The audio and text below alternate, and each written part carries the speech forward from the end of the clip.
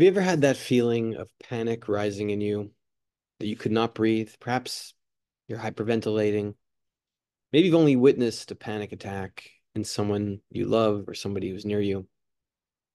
This Monday evening around 11 p.m., I stopped breathing for a flash when my wife, Julie, got a note about the passing of our friends Chaya and Josh Hexter's golden son, Yakir Hashem Yinkom Demo. And I'm not sure when I'll breathe again. This year, then, in addition to being in memory of my father, Rav Chaim Shmuel ben Zev, Zichrono Livracha, and Tibadul Chaim for the refuah Shlema of Sarah Bas Brindel. We thank our sponsors.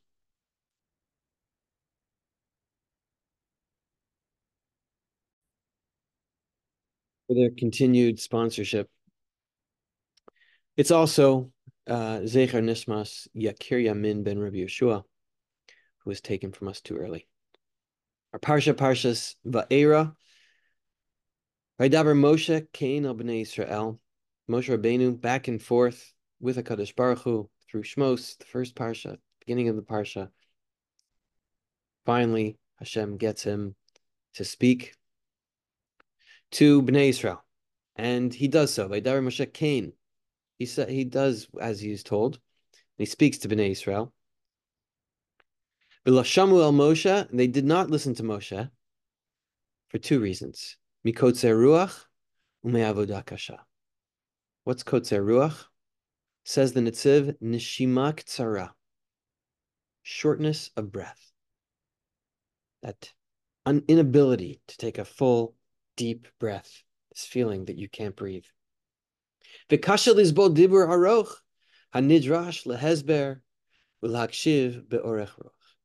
It's difficult, says the Netziv, when you can't breathe fully, to sit there and suffer through and be burdened with long speech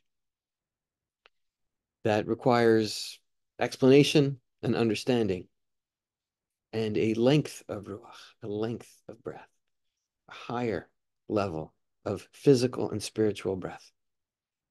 That's the first reason that they did not pay attention. Ume'avodah kasha, the second reason, lo haya lahem pnai lehipanos ledavar. Very wonderful formulation of it. It said there was no opening to be opened. They didn't have the opening, they didn't have the opportunity to turn or to be turned to anything, to the words, or really to anything. And in fact, if you haven't noticed before, that's the end of Moshe Rabbeinu or Aaron HaKohen speaking either to Bnei Israel or to the Zakanim for the rest of this week's Parsha. They don't speak again to Bnei Israel until we're about to get to the 10th Makkah, to the 10th plague. And there, they have to go and start asking. They're told by Moshe and Aaron to go ask their neighbors to borrow clothes and to borrow silver and gold. And they're told again to take the Korban Pesach, and so on and so forth. But for the rest of the Parsha, it seems the strategy shifts from trying to get Bnei Israel to leave to saying that's just going to be too hard to get them to want to leave. Instead, let's get Paro to force them to leave. Let's get Paro to kick them out. There was no escaping. They would have to be thrown out because they were so distracted, short of breath, and hard at work. And then Sid points to a drasha that he gives later in Parshas Bo, Perek Gimel Pasuk Tes, connected to Tefillin, Vayalecha la'os al yadecha. It'll be a sign on your arms, zikaron beinenecha, and a memory between your eyes, leman tia Torah Hashem beficha, so that the Torah will be coming out of your mouth. Ki biyad chazaka hotziacha Hashem mitzrayim, because with a strong hand,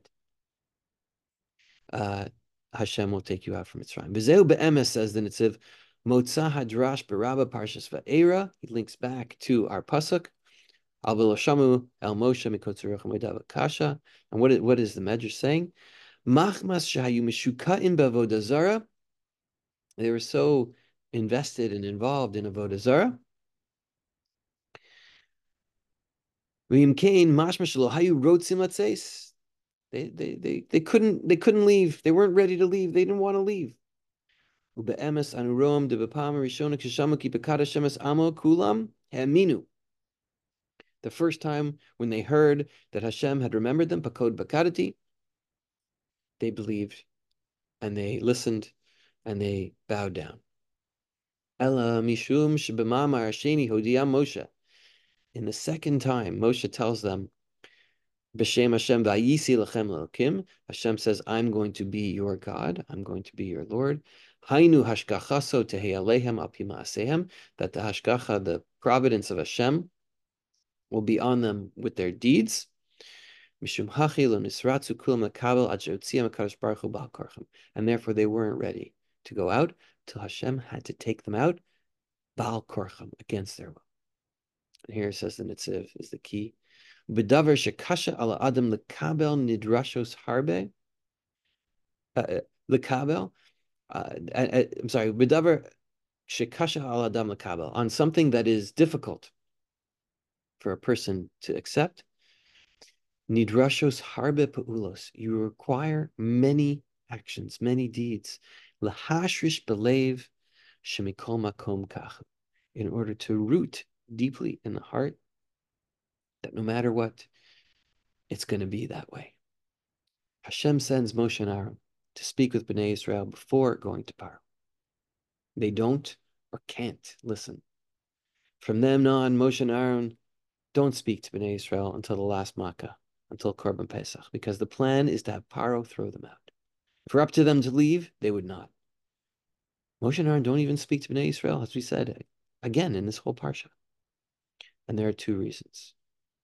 Shortness of breath, that they can't pay attention, and working so hard, workaholics, no opening to be open.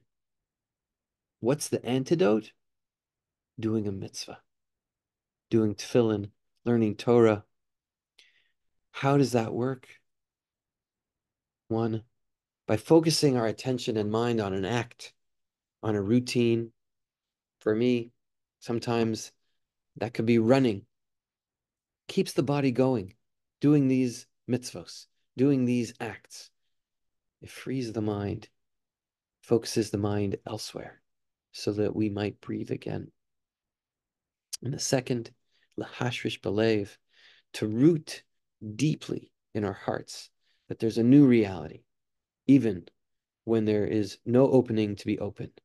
The act, the routine, opens us, becomes us, so that we might breathe again. Jewish law and ritual can be felt as difficult and overwhelming at times. The rules of Avelis, of mourning, sitting Shiva Lo Aleinu, is one such example.